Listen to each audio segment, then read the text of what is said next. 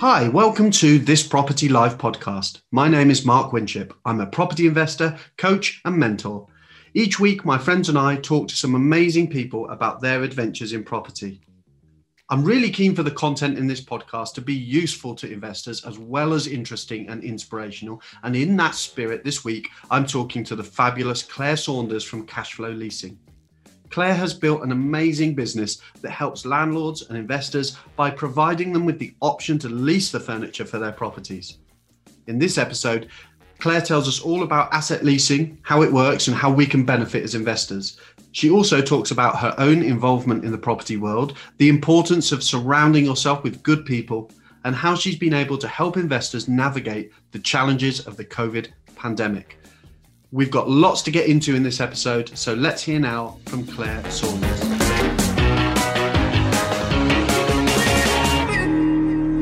Morning, Claire. Welcome to the podcast. How are you doing? Morning. Yeah, I'm good. Thank you. Thanks for having me. No, it's a pleasure. I've been looking forward to having this chat, and we know each other through your property business, Cashflow Leasing, and I'm looking forward to getting into that, and you're going to tell us all a little bit about how that works and the fantastic stuff you're doing for landlords. And I can certainly vouch for that, how you've made my life easier on a recent project that we've just got through. So we'll get on to that side. But before we do, it would be great to know a little bit about your background, really, and sort of how you got into the property world. Okay, so it feels like ages ago now, but 2016, me and my husband now, but then partner, like everyone else, was watching Homes Under the Hammer, and we're thinking, we've always wanted to do that, always wanted to get into property, didn't know how to do it. And then good old Facebook must have been listening to us because it popped up, an advertisement for a property event. Yeah. So we went along to that. And as you do, signed up to the next one. So, we've done quite a lot of courses with quite a few providers, some big names, some small names. So we've done, every course you can think of, from your buy-to-let, creative finance to the only one I haven't done is serviced accommodation, but doesn't mean I don't understand it. Yeah. HMOs, all that sort of thing. So yeah, I've done a lot of courses as such. We did start to invest in Swansea. So we used to live in Wiltshire. So Swansea was just an hour or so down the road, or 2 hours down the road. So it was quite easy to do. So we started off I wanted to be a sourcer and find properties for everyone else to get the cash in to then buy property, as everyone thinks it is. But sourcing isn't as easy as everybody thinks it is. There's a lot of compliance involved and a lot of... you've got to make sure you're doing a right deal for the investor. And for me, I really struggled with that because I was like, what is a right deal? So I had a mentor at the time, and he turned around and said to me, do what you know. I was like, okay. So prior to Cashflow Leasing, I used to work for somebody else doing lease finance. But I left that to do the property sourcing. I never envisioned or intended to start my own business. But that's how it worked out, really. So yeah, and that's how Cashflow Leasing started. That was in 2019. So I've been going for 2 years, all through lockdown. It was a bit touch and go at some points. I mean, it's quite lucky that it was just myself, so I didn't have to worry about, staff and things like that. So I was quite lucky, really. And made it out the other end, and come back stronger. And luckily, I've got lots of good, loyal customers that keep coming back. And the best thing is the word of mouth. People are constantly tagging me in things on Facebook, get invited to things like this to talk about my business and things. So yeah, we've now moved up to Carlisle. Okay. So big move up near Scotland. We are going to start looking to do buy-to-lets around here. So okay. Things are progressing with property as well. Brilliant. So tell us a bit about Cashflow Leasing then. So what is it and how does it work? So Cashflow Leasing is an asset leasing company. So what is asset leasing? So asset leasing is a way to acquire equipment or items needed for a business in order for you to operate. So I work predominantly with property people like yourself. and it's a way for them to purchase or acquire the furniture, soft furnishings, that sort of thing needed for whether it's a HMO, service accommodation, hotels, bars, restaurants, anything that needs equipment, office furniture, that sort of thing. Then we can arrange the lease finance for that. So I don't actually arrange the furniture. A lot of people get confused with that. They come to me and ask quotes, and I'm like, I don't actually do the furniture. I just do the finance. So, but I do work with a number of very, very good suppliers that, again, are very reputable, and my customers love them, and they're all over. You've got the likes of Fusion, Landlord Furniture Co., and then we also work with interior designers as well, which I think is a good thing to do, because a lot of people doing hotels or service accommodation, even HMOs, want something that looks a little bit bespoke. It's not samey. So that's why I reach out to a lot of interior designers as well. As long as they're VAT registered, then we can work with them. Okay. So that's what I do. Benefits to you guys as property investors. One, it means you don't have to use your own cash. That's a big bonus. Yeah. Because you need your cash to go on and either purchase something else, or if you're on doing rent to rent, you can use that for another deposit. Or it could be that you don't have the cash to start with. You're just starting out and you want to be able to furnish this apartment or HMO in order to get it tenanted to get money in. So that's the big benefit of it. Also, the other one is 100% tax efficient. So you can claim, because I'll get my words out in a minute, because you're converting your purchase into a business expense, you can claim it back under your capital allowance. Yeah. And also you can claim corporation tax relief back as well, which is a massive bonus. So any profit that you make in your business, you can keep some of that back or claim it against the monthly premiums that you're paying. So it's a good vehicle, if you ask me, to a good tool in the toolbox in order for you to be able to build quickly and also be tax efficient. Yeah. So, well, it's a no-brainer in a lot of ways, isn't it? Because the barrier to entry for a lot of people getting into property is upfront capital, and trying to make what capital they do have go as far as possible. So it's quite an innovative idea that we can effectively create a cash flowing asset from day one that effectively pays for itself. That's kind of the way. I know we worked together recently on one of our rent to service accommodation deals, and we essentially got into that deal by working with yourselves on the leasing of the furniture front for pretty much no money down, as it were. So we didn't really have to put any money into the deal to get it started. We had it up and running within a couple of weeks because working with you guys was very efficient. The furniture packs all, it was music to my ears. They arrive, they unpack everything, they set everything up, they install everything, and obviously we're not paying anything up front necessarily. It's then all paid through the cash flow that you generate. So it allows investors to get up and running very quickly and very cost effectively, doesn't it? Yeah, 100%. And that's why a lot of people work with myself, is because it's that ease of entry into the property world. It can be difficult for some people. A lot of lenders prefer you to be homeowners. So that is one barrier to entry. So if you're doing rent to rent and you're a non-homeowner, then that can be difficult. We do have a lender that will allow you to have a guarantor, so a third-party guarantor. But then there is an additional cost because it used to be you'd be able to sign a waiver. So if it was like your mum or your dad or something doing it for you, they could sign a waiver to say that they're happy to be a guarantor. But now they have to seek legal advice. So that is one point that is a little bit more tricky, is the non-homeowner. If your business has been going quite a while, then obviously that's not such an issue because they take it on the value of the business and that sort of thing, rather than being a homeowner. But that's sort of one sort of barrier to entry for I'll be honest, for you guys. But everybody else, as long as you've got a property, whether that's residential or a buy-to-let, anything like that, then there is, there's nothing stopping you from doing it. You must have a limited company. With a limited company bank account, because I only work with limited companies. That's just how I work. And majority with all the tax changes and stuff, the majority of people that are doing property now do have limited companies anyway. Yeah. The properties don't have to be owned in the limited company, but they have to be run through it. So for instance, if you purchased your HMO in your own name, as long as the managing company is a limited company that you're running it through where the rent goes, then that's fine. That's the sort of what we want it to be. And again, rent to rent, as long as you've got the right management contracts in place, then that's fine.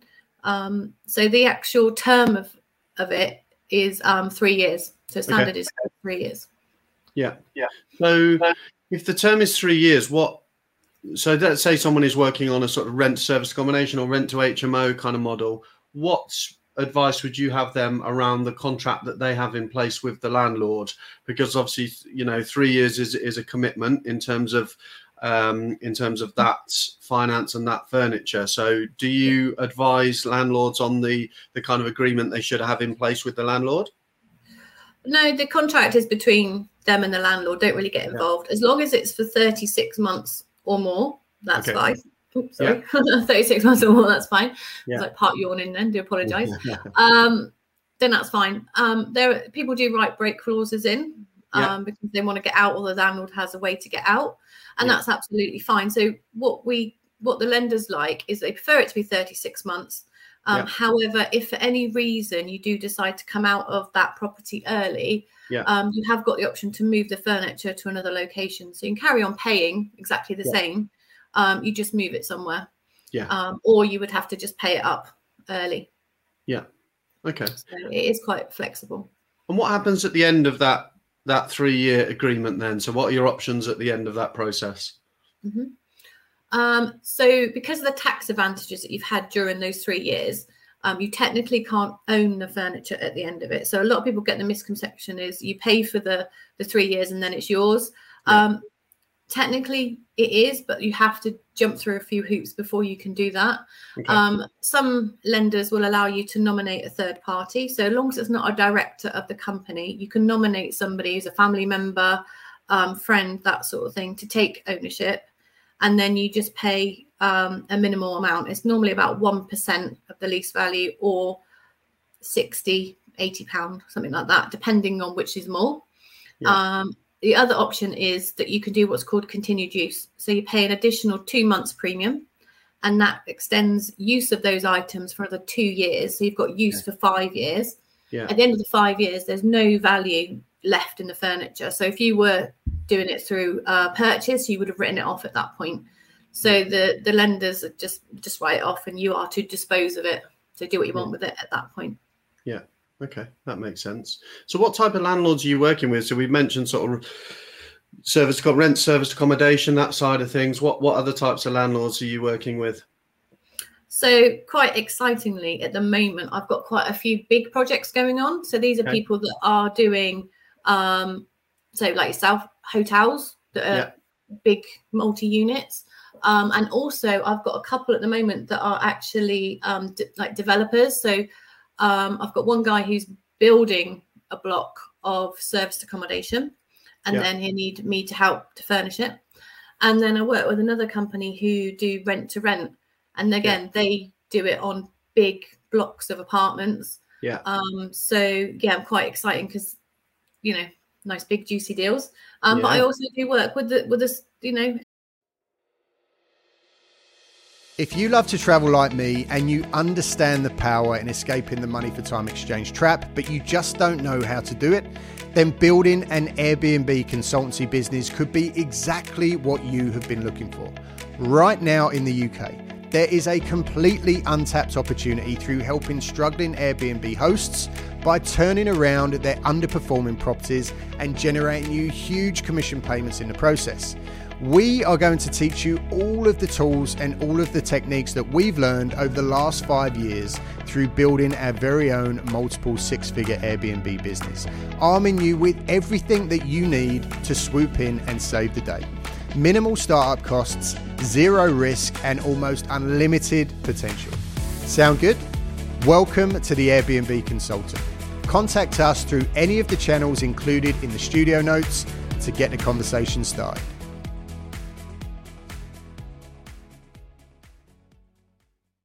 everybody else who are doing their first little rent to rent 1-bed apartments, that sort of thing. So I work with everyone and I treat everybody the same. Yeah. And it is about getting to know my customer. So I make sure that I know who they are, what their goals are, what that project is, and how quick a turnaround they need, that sort of thing. Just so that we're all on the same page. And also if there are any issues with regards to the application, then we can hit them head on to try and see if we can, fix them. Yeah. It could be that there's credit issues. I need to know that up front. Or, cash flow, because that can sometimes cause an issue with regards to a limited company. If it's not, just starting, then we may need personal bank statements to support it, or if they've got other businesses to say, this can support it and also like projected cash flow as well. So some applications are simple, like yourself, it was literally application form, ID, bank statements, net worth. That was it. But others can be a little bit more complicated, where you need copies of credit reports and things like that, and a little bit more information. So it does depend on the individual, and that's why it's important that I know my customer. Yeah, no, that makes sense. So what stage in the process would you recommend that landlords reach out to you then? So I know from experience, you turn things around pretty quickly, and I think we got up and running and had the furniture on site within, I think it was 10 days, from memory. But particularly if maybe it's a slightly more complex project or a bigger project, at what stage should they start having that conversation with you? Presumably you'd rather they didn't leave it until literally they need the furniture next week, and it becomes a bit of a mad panic. So when should they reach out to you? It depends on the individual. So some of my developers I've been talking to for the last few months, they're not even ready for the furniture yet, but then they know, it's just keeping in contact and knowing where you're at, sort of thing. The application process itself can take a couple of weeks. And if there are issues, then it's better to start that earlier, so that we know that if there are any barriers, that we can get over those, so that there's nothing stopping that furniture being delivered. So it just depends on the person, really. Delivery lead times, anything between two weeks to a month, depending on what sort of service you use. And then there are different types as well. So we can do pre-delivery, which is what you did yourself, where we did it, application, everything went through and money got paid out to the supplier before delivery. That is the ideal situation, which means you don't have to put any money up front. You just have your first month's premium taken out a couple of days later. Some of my customers can do it retrospectively, so they can get the project up and running, pay for it themselves, and then come to me to get the money back out. So what happens in that situation is same process, the money gets paid to the supplier, and then the supplier will refund them. A lot of my customers do that if they do a lot of units or a lot of properties. And what I say is, every time you do an application, you are getting a credit check, on your credit report. So if you are doing a lot of properties, sometimes it is worth putting them all on one application, and therefore you're stopping having so many credit stamps on your credit report. And we can backdate up to 3 months. So again, that's why it's good to know your customer, to know what their goals are, know what they're going to be doing, because the last thing I want is them to come to me and keep doing applications, and it's going to affect their credit, which we don't want. It's crazy. So with regards to that question, as soon as possible, just talk to me. If we don't need to do the application there and then, that's fine. We just stay in contact. Ideally, application within I'll say about a month. So 2 weeks before you actually place your order, so we can get everything up and running. Yeah, okay, that makes sense. So when you're talking about it being the opportunity for it to be retrospective, presumably that's a bit like refinancing a property, isn't it? So you've got this asset in the furniture, and you're effectively then taking out a finance product based on the value of that asset. But I would imagine, am I right in thinking that still has to go through your registered list of suppliers? It's not like someone can say, hey, I bought a load of furniture from IKEA, can I take out finance against it? Yeah, so ideally it has to be through somebody that I work with, or somebody I can work with. So if you have done it and you want to look at doing it, then give us a call and we can have a chat and see if we can do it. There is something called sale and leaseback, which used to be quite popular and it used to be quite easy to do, but the lenders are a little bit more strict on it now. Right. So that's where if you have your own VAT registered company, you can just give proof of purchase, so invoices, and proof of payment, so bank statements highlighting those purchases, and then we can look to get the money back out and pay direct to yourself.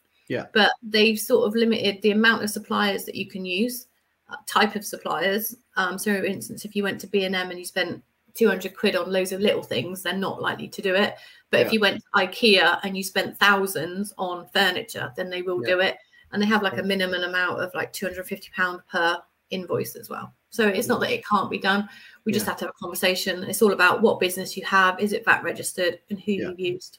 Yeah. Okay, brilliant. But the real value is in being able to do it in advance, isn't it? And not have that barrier to entry of suddenly thinking, oh, I've got to spend X thousands of pounds just in order to get this property up and running. And that your business, your approach completely removes that barrier. What happens, it's actually a question that's literally just popped into my head. What happens if furniture gets damaged during the course of that? That's a very good question. Yeah, everyone asks me that question. So you must have contents insurance in place on your furniture, whether you own the property or not. So if you're doing rent to rent, you've still got to have contents insurance. And the reason for that is if it gets damaged, you could claim on it. You don't have to, but it's just peace of mind for the lender that you've got that in place. It all depends on your business. So for instance, if you've got ASTs in place and the tenant breaks it, you can take it out of their deposit. Again, service accommodation, you could take it out of deposits on that. If it's just general wear and tear, then it would be up to yourself to replace it. But again, you can claim that back on your replacement rules. So you don't actually lose out of pocket. But it's your responsibility. Same with electrical items, warranties, that sort of thing, having your name, not in the lender's name. They don't want to get involved in all of that, even though technically they are the owner. It's easier if it's yourself if you need to get it replaced. And that's a good point, actually. You mentioned electrical items because it's not just furniture, is it? So a lot of these, we call them furniture companies, but they effectively can provide full packs. So I know the unit that we set up, they provide full kitchen packs, electrical items, bathroom. So it was literally, it was a property in a box, as it were. So we didn't have to do any of the shopping for those items. So people can do that as well, can't they?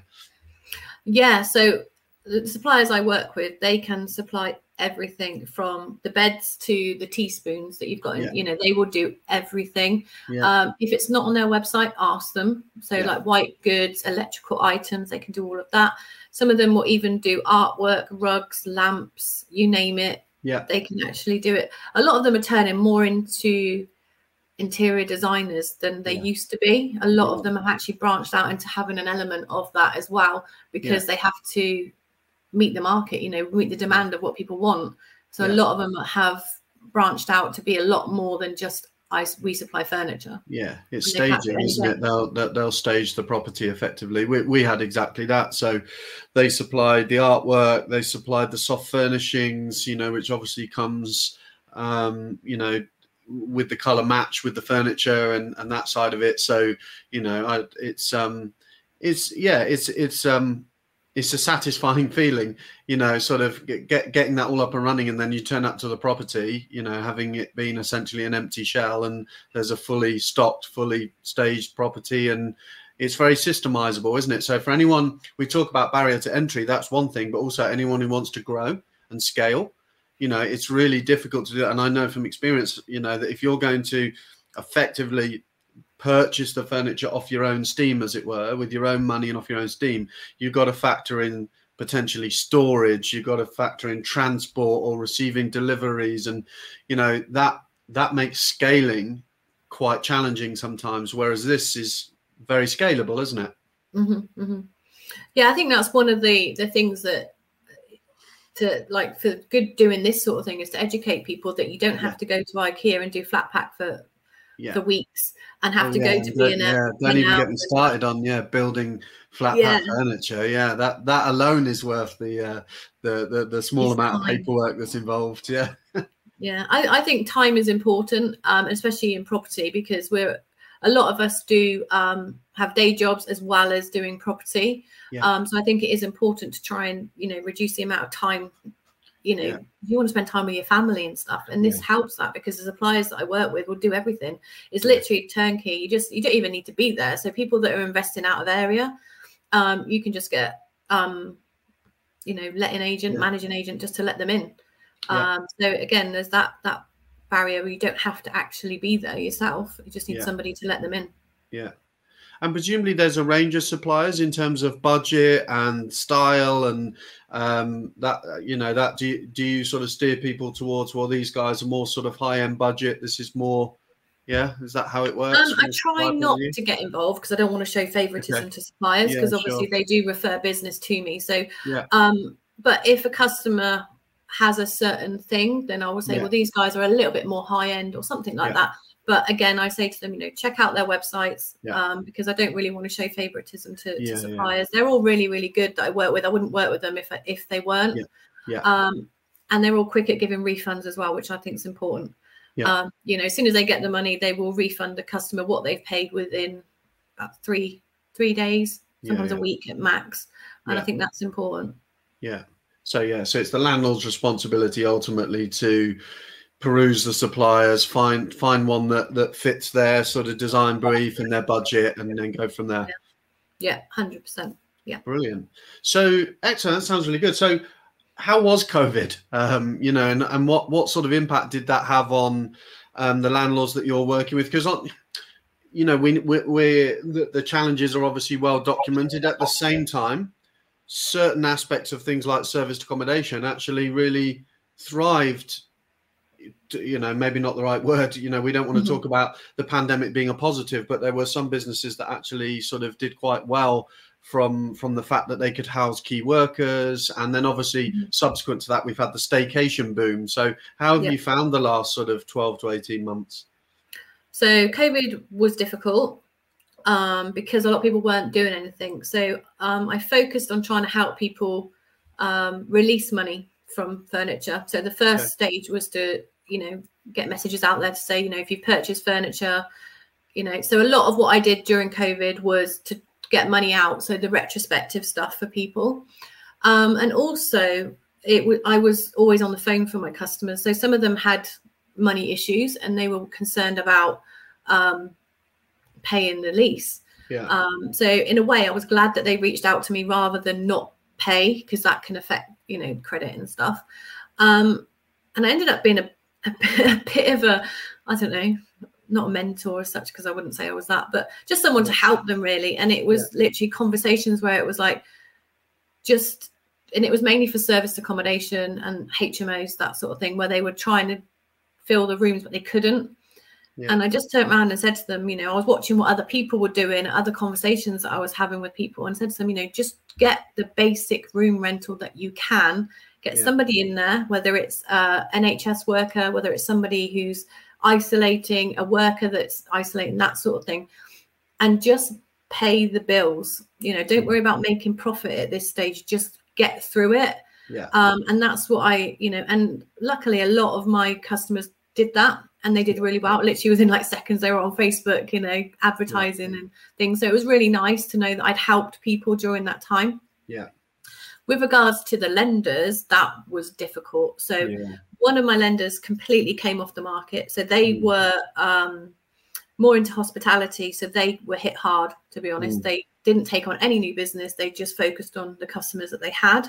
But they are the ones that will do the guarantor.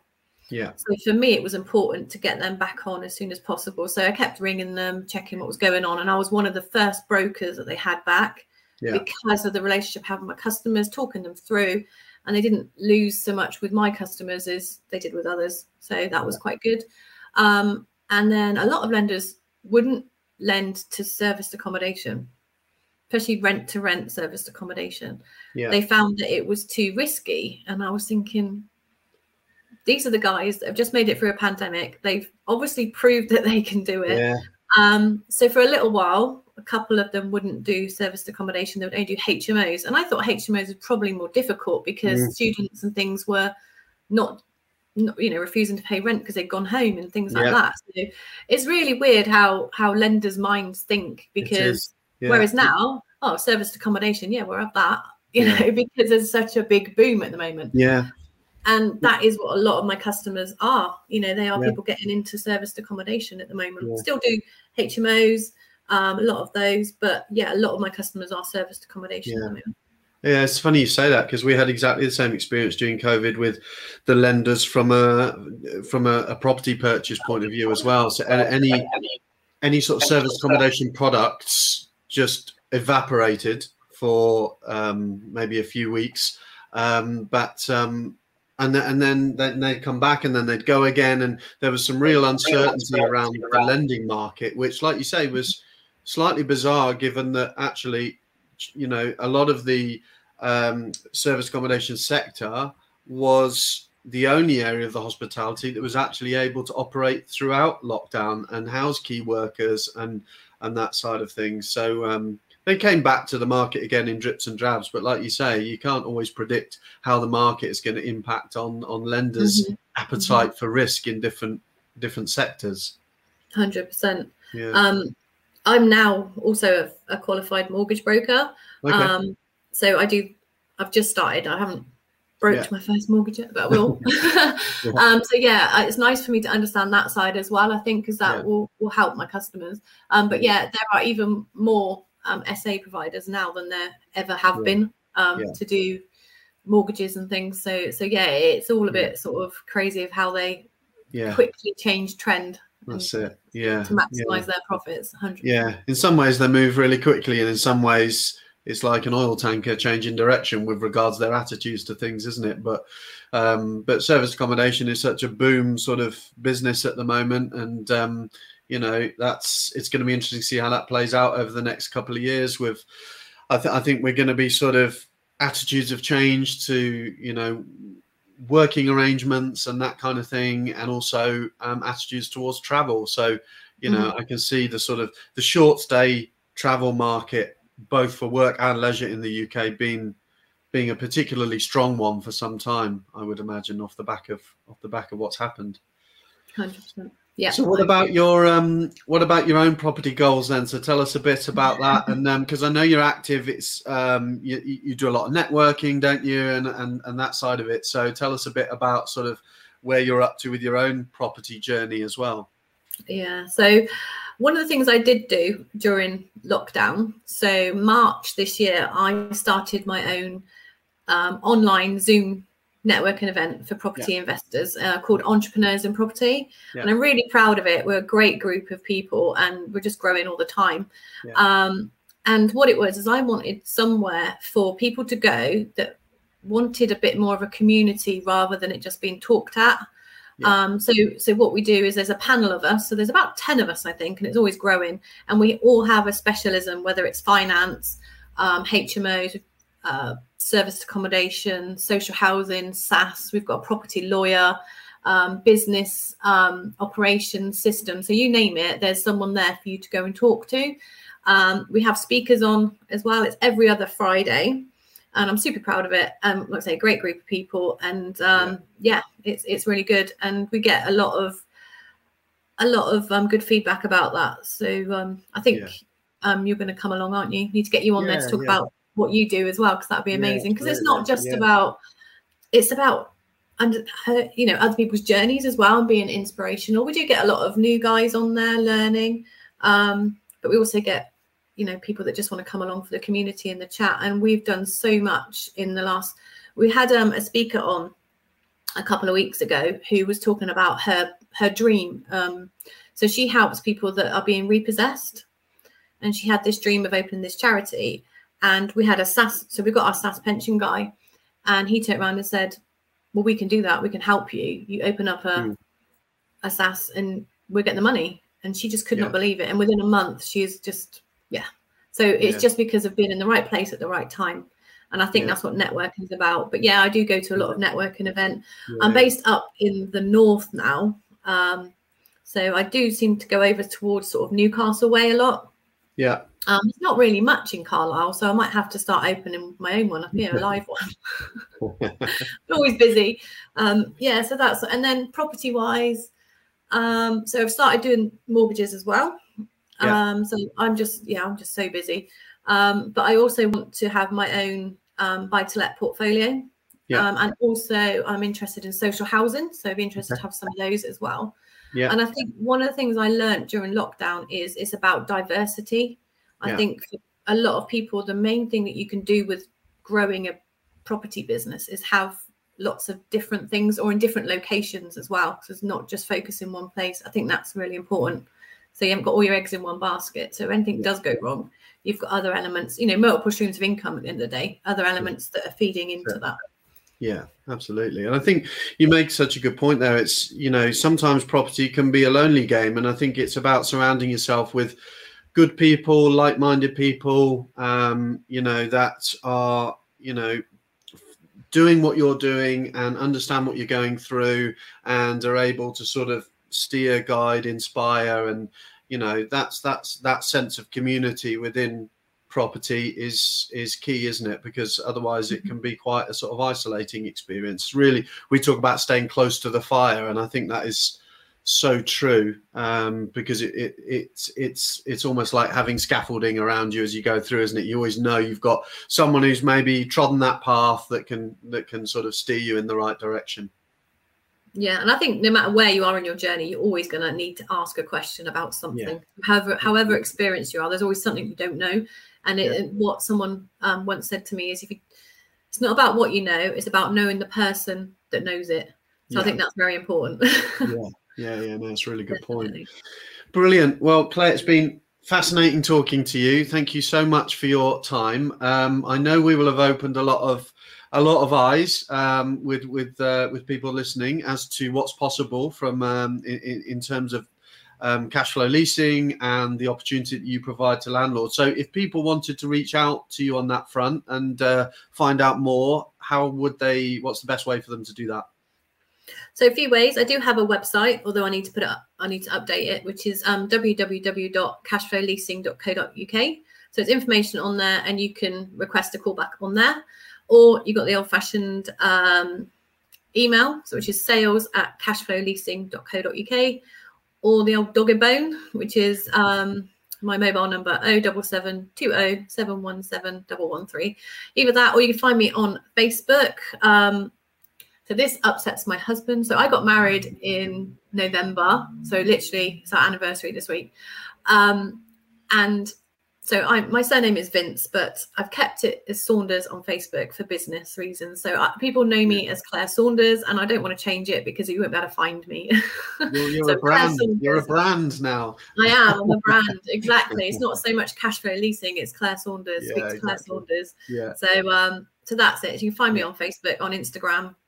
Yeah. And like I said, also joined the Entrepreneurs in Property community as well on Facebook. Lots of great content in there. I think Mark, you put stuff in there as well, don't you, about what you've gone up to?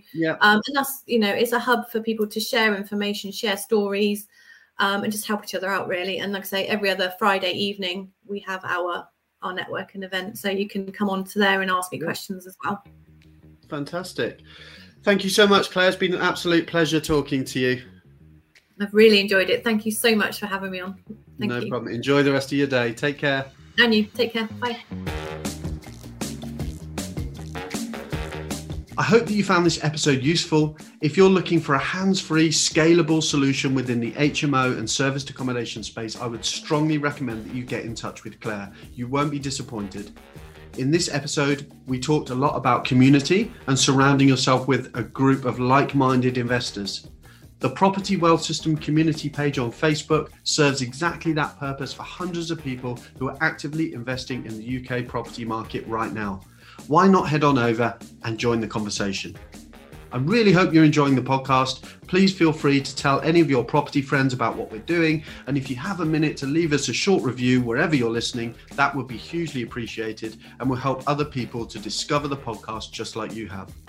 Thank you for listening, and I will catch you on the next episode.